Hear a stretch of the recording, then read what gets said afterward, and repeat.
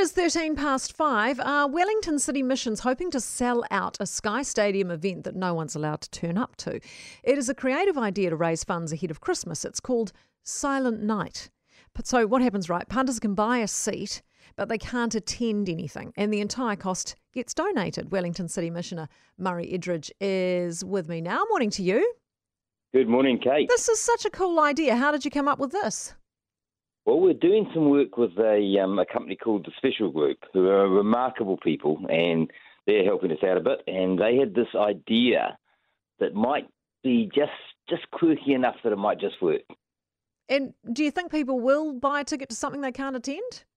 Well, so far we've had a great response, and it taps into a couple of things that Wellingtonians are passionate about. One is assisting someone else who needs a bit of support and a bit of encouragement, and also selling out the stadium.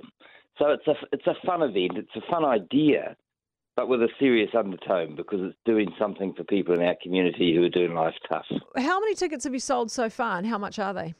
Look, I don't know. It's only gone on sale the last few days, and we're just trying to establish that.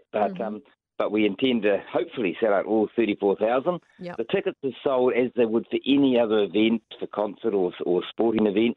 And so you can buy a diamond ticket, or you can buy a platinum or gold, right down to the cheapest ticket is $10 because we wanted this to be affordable for people. And you can buy a corporate box if that's what you're able to afford. And so the idea is that there's a wonderful Christmas gift here for everyone, and just the idea that somehow everyone gets the opportunity to participate.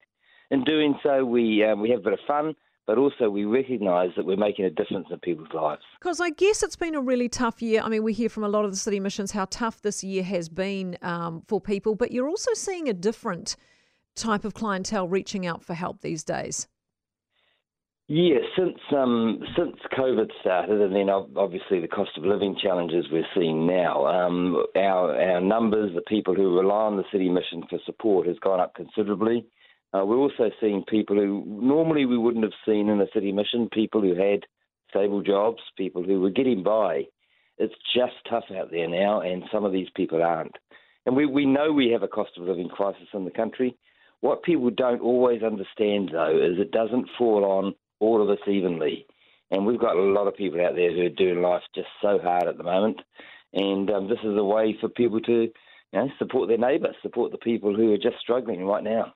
What is it that people are needing most these days? Is it food? Food is a consequence of the situation, and we're seeing a challenge with the adequacy of household income. The largest single cause of that is probably still the cost of housing. Yeah. But when cost of housing takes such a big proportion of your disposable income, then you just don't have enough money to survive. And so we're seeing people struggle with the most basic of things. And, of course, the inflation we're seeing hit our community tends to fall on those basic costs, on the housing costs, on the cost of food in the supermarket. And so we've got people in quite desperate situations just at the moment. I bet. Well, I hope this goes really well for you, Murray. It's a great idea, and I hope it goes gangbusters and you sell out. Murray Edridge, who is Wellington's city missioner.